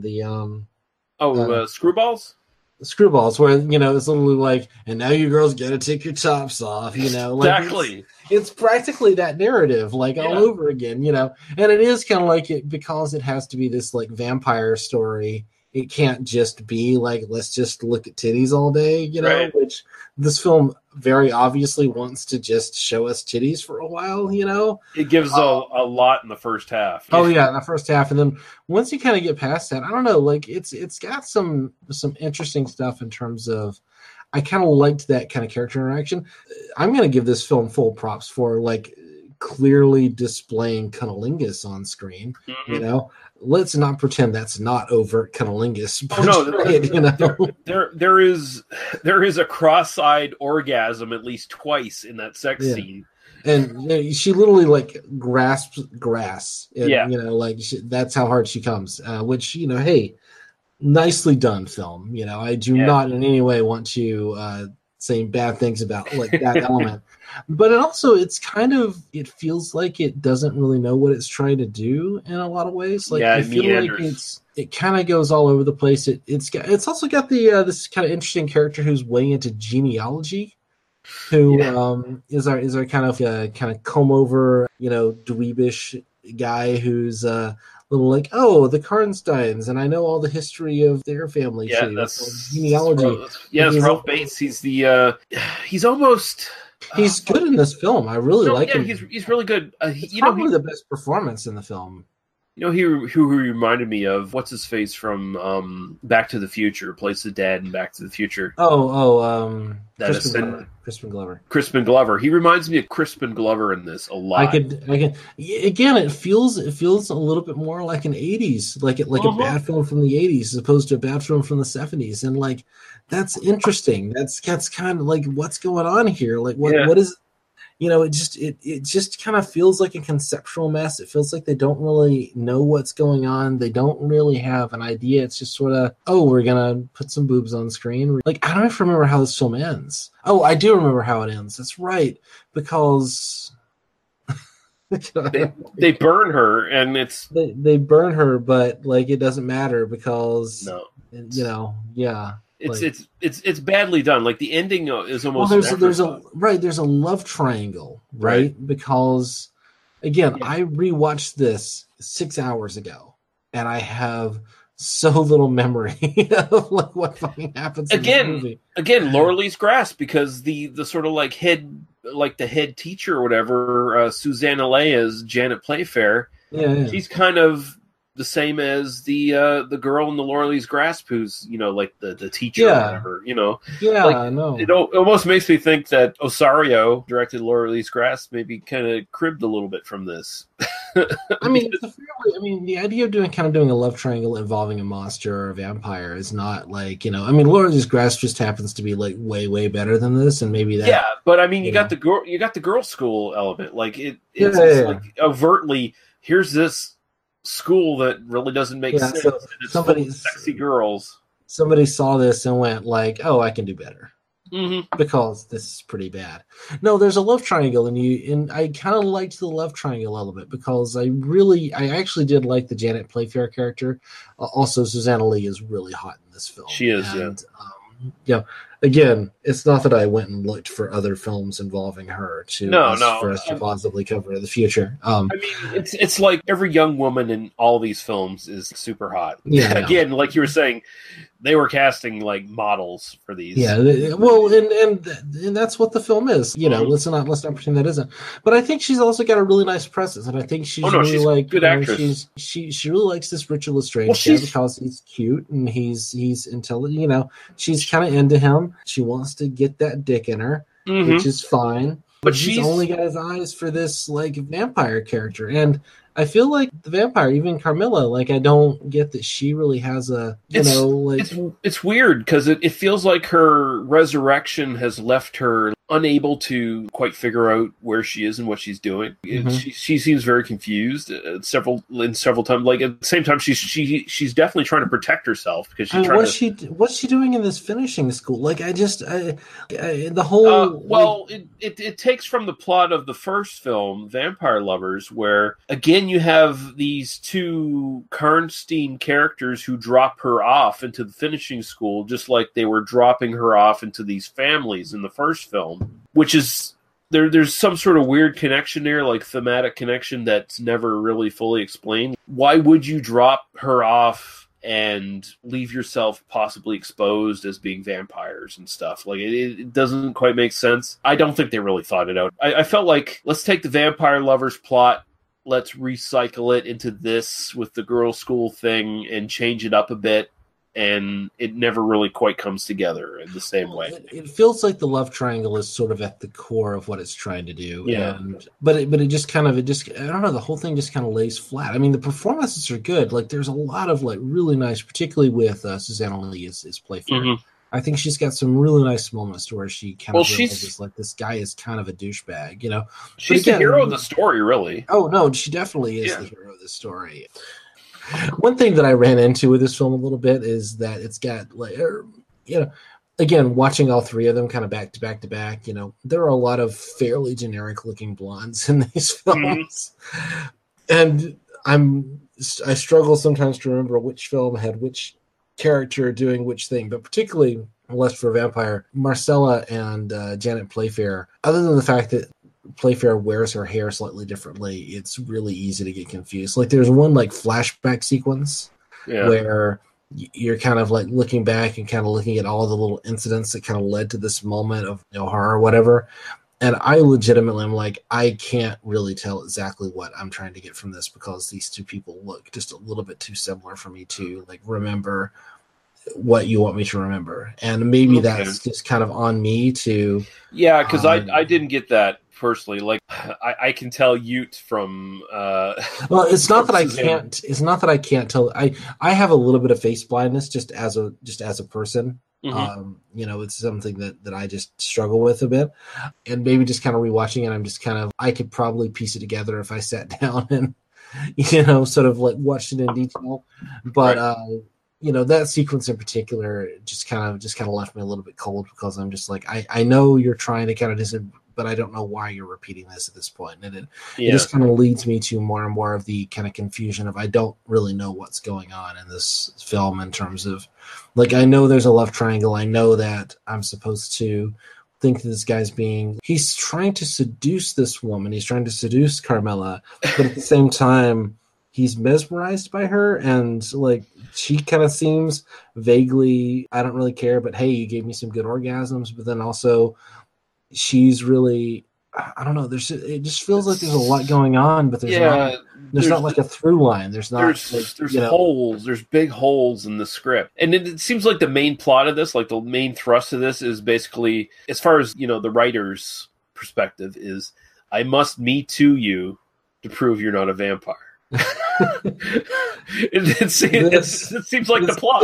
Like it's just so like vaguely rapey kind of thing that's kind of going on with this guy. Yeah, no, I mean, which just comes down to like it feels like an 80s sex comedy sort of thing. Yeah, exactly, because he feels really done. Because I mean, Ralph Bates has done all this research on the Karnsteins, and he knows that this is Carmilla, and he wants to serve her, and she just instantly, okay, I'll look really sexy and stare at you as you explain all this shit and explain how you hid one of the bodies and how you've protected me, and now I can eliminate you because you're a loose end and get rid of you.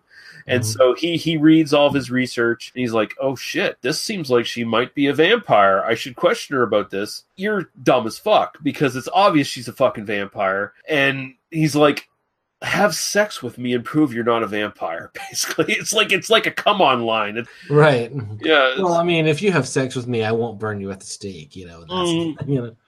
No, I do. There is an element to where the headmistress, like the countess or whatever, she's sweeping this under the rug because the reputation of the school or whatever. This one girl's father who's been murdered, the girl has been murdered, and then he ends up kind of being the thing that instigates the final third of the film. Right.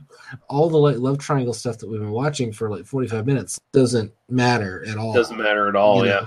And that's where it just kind of feels like I wish that they had found a way to sort of integrate all this a little bit better. And maybe it's intended to be sort of a bait and switch where this thing where the character who dies at the beginning, who would normally be just kind of the throwaway character, her death ends up being, there is some kind of interesting stuff there, but it just feels undercooked. It just feels like it's kind of grinds through these kind of plot points. And there's some good stuff in it. I'd definitely say, all three of these films are worth watching. Yeah. This is the least of the three, but it's still not actively bad. Yeah, don't take Ralph Bates' take on this as one of the worst films ever, because it's definitely not. It is definitely the lesser of the trilogy, in part because this is one of these films that was basically just cursed with production problems. Originally, Terrence Fisher was going to be directing this, and he broke his leg, so they had to switch directors at the last moment. Apparently, there's some script writing problems. Ingrid Pitt was supposed to come in here, but she turned it down because the script was so bad. Ralph Bates was cast on short notice. And she's in the Time Monster, so you can only imagine how bad this is. And Ralph Bates was cast short notice as well because Peter Cushing was supposed to play that part, but this was around the time that his wife was ill and eventually died. So he had to basically get out of this. And apparently there was just another plethora of bad production problems with this one. So you can kind of see that in the script where it kind of meanders and then goes in different directions and doesn't focus really too much, And in that case, it kind of makes sense. And you got to kind of give this film credit that it's as good as it is considering all those sort of problems. Oh, yeah. No, again, it's this isn't terrible. It's just a little bit dull, and it's a little bit, even saying dull, I've kind of said it. It's not even necessarily that it's dull. It's that there's not a clear idea about kind of what it's trying to be. I think the ending, really lets the film down. It doesn't go to anything that's good. And yet, if that ending had been on a different film, I think it would have been a really effective ending. Yeah. If we had just said, okay, we're going to do a movie about this love triangle. Mm-hmm. Done.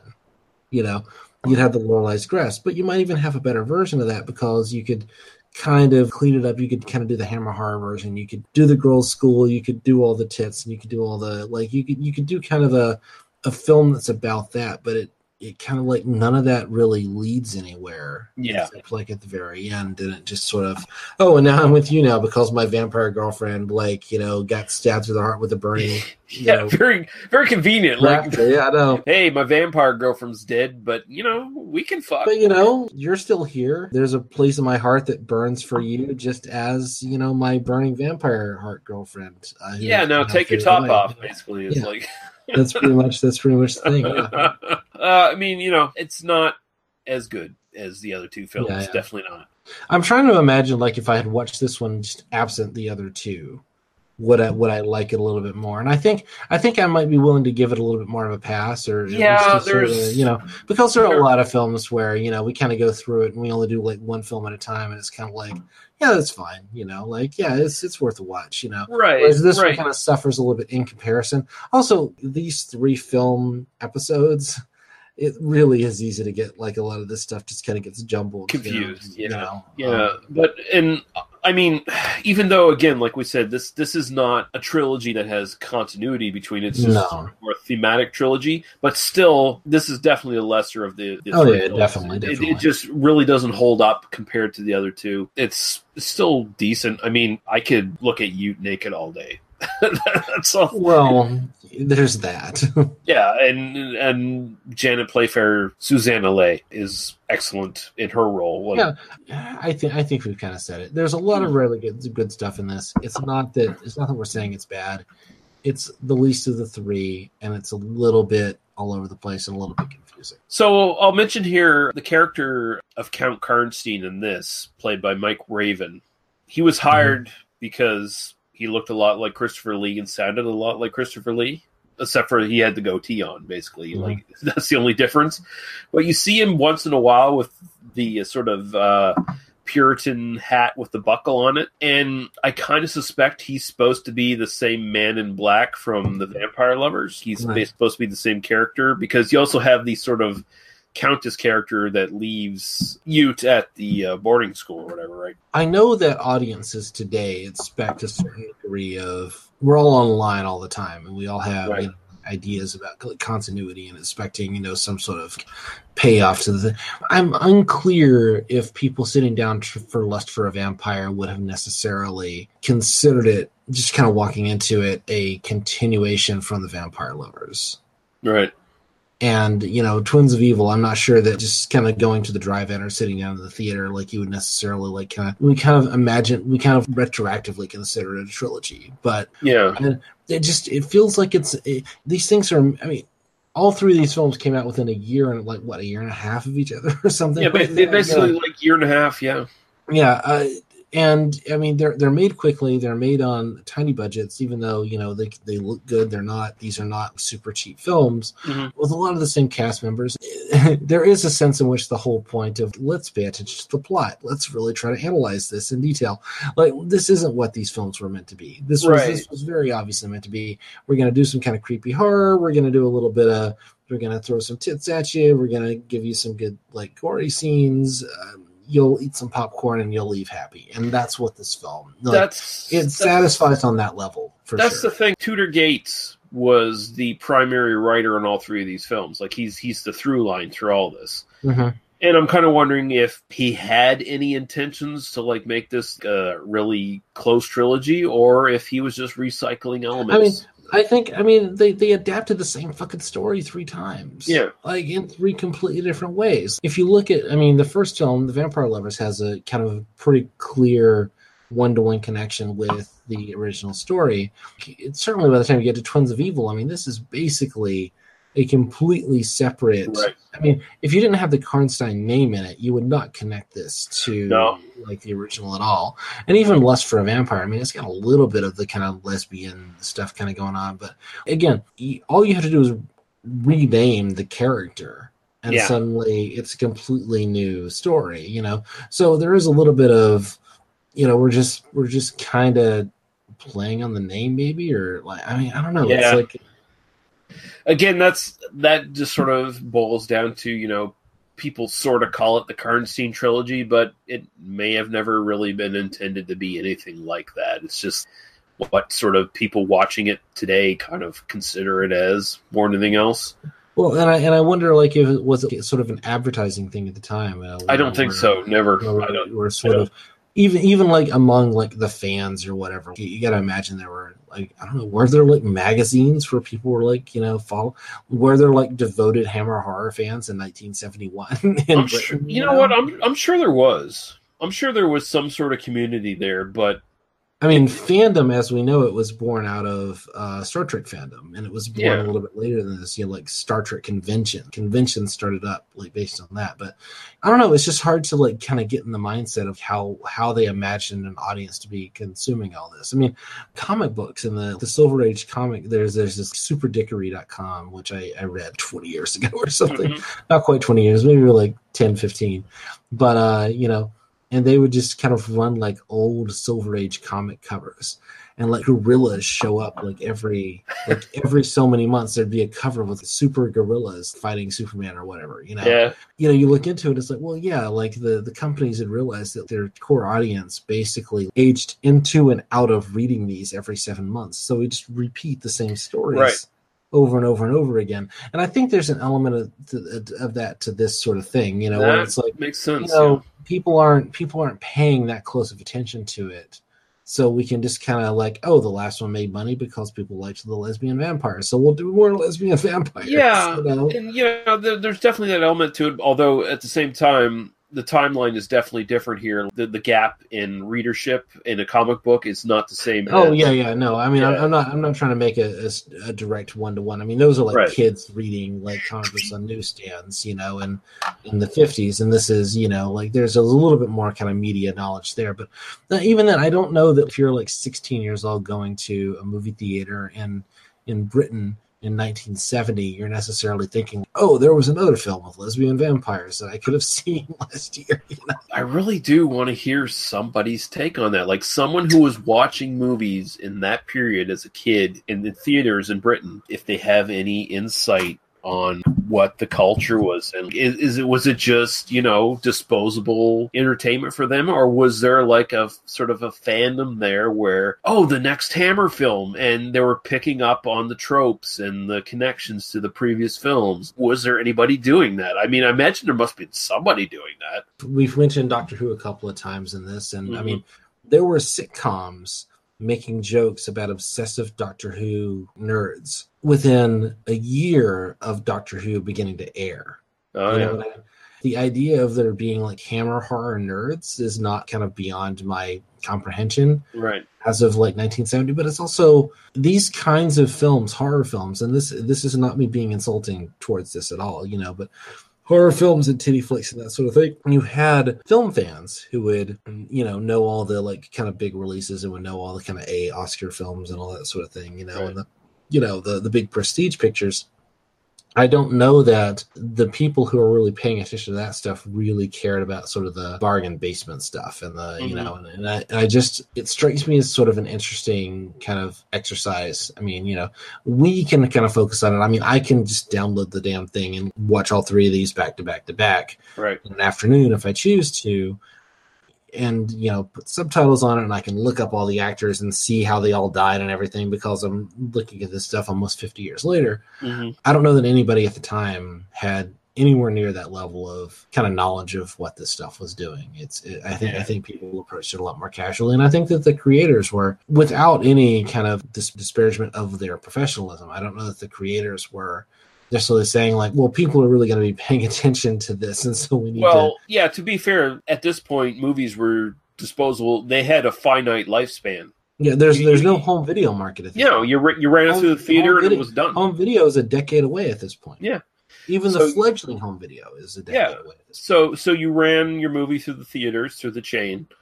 Some people had more prolific releases than others.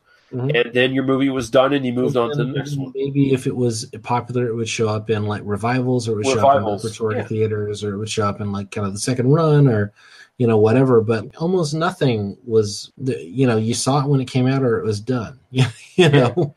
I mean, if you and I were watching movies back then, like if we were this age back then watching movies, and we're in this period now, if we were still alive at this point, if I was 40 years old, and if I was, I mean, I'm not 40, but if we were 40 years old in 1971, that would mean, you know, we were like young teens in World War II, right? Yeah. Like, so, I mean, we would now be we'd now be 90 years old, you know?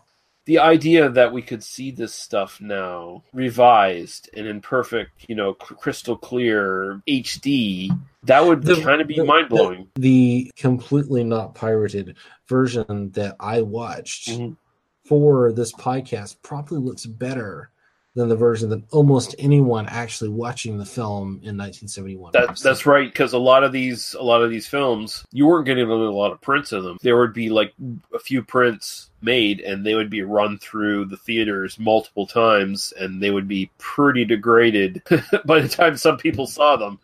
So, yeah. Particularly these chibi films. I mean, that was the whole thing. I mean, even now, everything is sort of a digital production. Everything is a digital presentation. There's not a sense of sort of like second-run theaters, like kind of getting like degraded. But even when I was a teenager, even when I was in my kind of teens and early 20s, there were like the dollar theaters, and they would literally just get kind of left over. If you saw a film in like the big, you know, kind of first run, and then you kind of went and saw it again in the kind of later theaters, you definitely see like scratch marks and all kinds of stuff on films.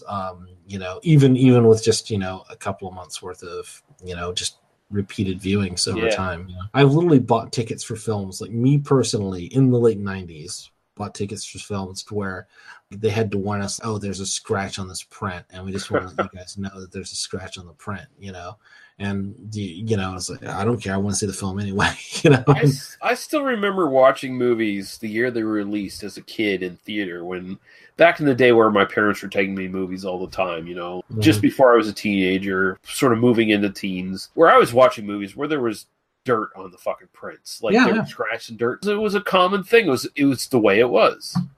I mean, it's nice to get, the clean digital presentation. There's no, I'm not saying like, oh, like, if you don't remember dirt on your prints, then you're clearly, not a real film fan, Yeah. I think we forget sometimes kind of watching these things and viewing them outside of their context, kind of how they're. No, this was a fun little digression, which meant we didn't have to talk about Lust for Vampire anymore, which is probably the way to go, Yeah, DVD info for this 2001 Anchor Bay DVD from their Hammer Horror collection. There has not been a Blu-ray of this yet, as far as I can tell.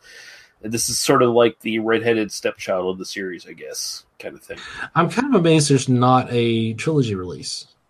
Yeah, well, I think they all sort of follow under different licenses. Different companies have them. So, and there's not quite enough money in releasing them that they can kind of, because once there's enough money over it, they just sort of like, oh, we'll pay you such percentage of whatever, and then everybody shakes hands, and then it gets released. But I'm sure like Scream Factory or Show Factory or Synapse or something at some point might pick this up, but in 10 or 15 years, it's all going to be streaming anyway, and it won't matter anymore. And I mean, the print I have on DVD from the old Anchor Bay looks great. I mean, I will say that both The Vampire Lovers and Twins of Evil are available to stream renting on Amazon. It's like a $2 or $3 rental or whatever. How did the prints look on that? That's not the way I watched them. Oh shit! Fuck. I'm sure there are similar prints to the ones that I did view. Lust for Vampire. The reason because I was going to just watch them all. I was going to just pay the rental fee and watch them. No, actually, I did watch The Vampire Lovers on Amazon, and it looked fine. Sure. And I've checked it with another print that I acquired downloaded yet. through some other source. May or may not have, but Lust for Vampire is not available. You can put it into Amazon and it just says, this title is not available to stream. So there's got to be some kind of rights issue with Lust for Vampire. Yeah, if you can't find it to buy anywhere, just throwing this out there, I bought a fairly expensive copy of the old Anchor Bay just to have it in my collection. You can buy a DVD-R version that's fairly prolific on eBay and different stores and stuff, and I wouldn't recommend that because fuck DVD-Rs, they're not good quality. But you can see this on Daily Motion in 2 parts as well if you search for it. Although it has it's Russian or Czechoslovakian or something subtitles on it as well. But done. Yeah. But again, just getting back to the whole idea, that there is a certain charm to the idea of I'm watching this on a tiny screen in kind of choppy quality with weird subtitles because that's just the version that's available to me, which sort of embraces the spirit of watching these films much more so than buying a DVD, like buying a $30 Blu-ray. Like spending $30 on a Blu-ray of this film, it completely misses the point of this film. And I'm not saying you shouldn't buy a Blu-ray of this film, but that's not the way this was intended to be. Yeah, movies have changed in the digital age and the proliferation of digital releases of this shit. But so Daniel, where can people find you on the interwebs? I'm on Twitter. I'm at Daniel Lee Harper. If you want to follow me there, I do have a podcast. We haven't updated it for a while, but my British friends and I do a podcast about movies about history and the history they're about. It is called Wrong with Authority. You can find that at wrongwithauthority.blogspot.com or wrongwithauthority.libsyn.com.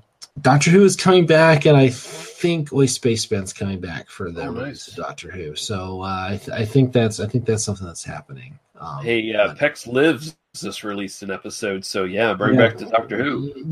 Pex. The thing with Pex Lives is that Kevin is almost impossible to get hold of, and James is very lazy. And I say this with absolutely no disrespect to James.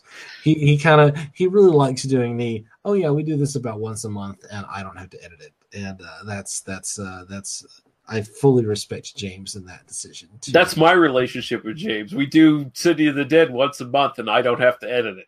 Yeah. Well, my relationship with this podcast is like I watch the movie the day we record, and then I don't have to edit it. So we're all using each other. We're all using each other. I've been working on. So Wrong with Authority. There's an episode there. I'm literally sitting on an episode that will be a really good episode when I make the time to sit and edit it. But I've been fighting with the technical aspects of it because, like, when you have 4 people on a podcast and you don't have a master recording, it's a fucking nightmare. It is. And so, like, once I get like a clean, just master recording of all of us talking for the entire time that we were talking, right? Then the actual like artistic edit or the kind of content edit will go very quickly. But I've just been struggling through that. But that one is about Birth of a Nation, the 1915. And I'm really excited to try to get that out, but I really don't want to do any more work on that because I've already put in more hours into that podcast edit than I want to have put into the entire podcast edit because I've been fighting with the edit on that. And anyway, so that will be out eventually because I really want people to be able to listen to that because we had a really nice conversation about it. Really good. It was very good. And not only that, but I have done more research since we have recorded that podcast. And there are so many layers to this thing. Anyway, that will be out eventually at some time. And you will find that on the Wrong with Authority podcast feed. So go subscribe to that podcast. It's very good. It is very, very good. You can find us at tmbdos.podbean.com, where you can find our Apple Podcasts, YouTube, and Facebook links. Join the Facebook group. They must be destroyed on Facebook to find out what the fuck's going on in this podcast. They must be destroyed on Facebook. That should be. Is that what I said? That's what you said. Yeah, no. That should be the name of our podcast of our podcast group. They're supposed to be destroyed on Facebook. Can I rename the group? Is that something I can do? I don't know. You should look into that. I'm not on Facebook anymore. Oh, yeah, that's right. They must be destroyed on sight on Facebook for now. Yeah, if we can rename that as they must be destroyed on Facebook, that's the new name of the group. I'm looking into that because that's awesome. Or we can create a new group and invite the 6 people that like are in that group into the new group. I'm pretty sure they'll all follow us. The 6 people actually listen, and the 70 other people are just members and like forgot about it. I'm pretty sure that like more people post in that group than listen to the podcast. Probably, yeah. We're looking at you, Cameron Sullivan. Yeah. I love that I get Cameron Sullivan updates on my phone and like 3 different groups that he posts stuff in, and then Mike Murphy will also like post, and then that's every once in a while Mike Murphy will throw us a bone. Yeah. Oh yeah, I acknowledge your existence. Thanks, Mike Murphy. That's how Mike Murphy rolls because he's rolling in the big bucks with that BC thing. He's rolling in that like several hundred listeners. Yeah, he is. Yeah. Motherfucker. Not sure what we're doing next time. This is my suggestion. The Living Dead at Manchester Morgue, also known as Let Sleeping Corpses Lie, which is a zombie film that is very, very good, and I think you would like it a lot, Daniel. Okay. So I think that should be our next episode, and that would be a great transition into the last little bit of stuff on our list, actually, for our sort of horror-themed stuff, because we're going to be moving into the Blind Dead films, and as well as Dead and Buried from the 1980s.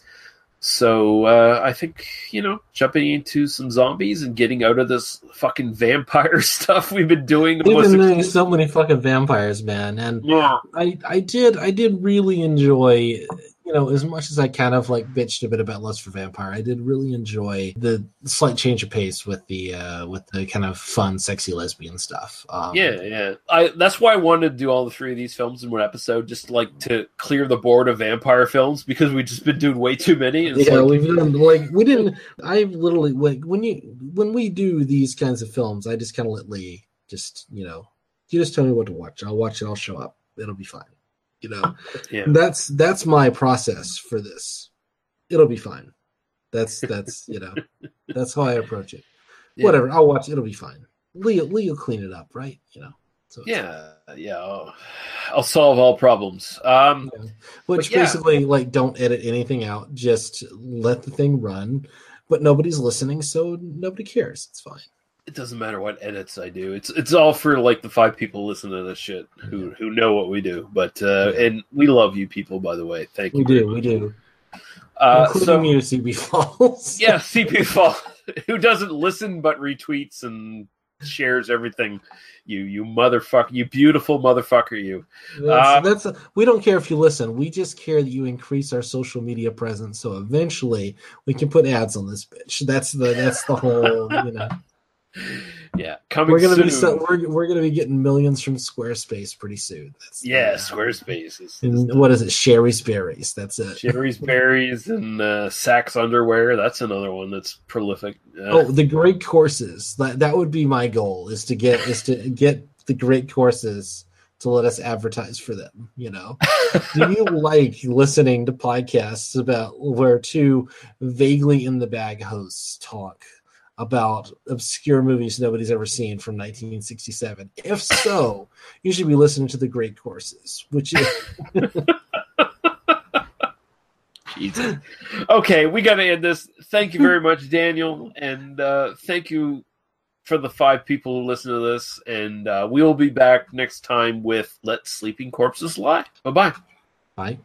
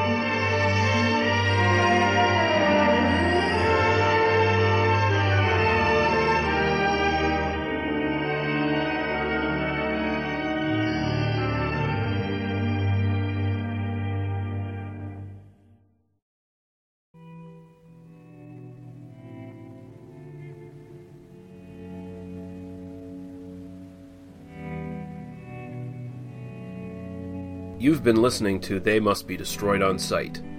For other episodes, our Apple Podcast, YouTube, and Facebook group links, as well as podcasts and websites of similar interest, please visit us at tmbdos.podbean.com. Thank you. Drive through.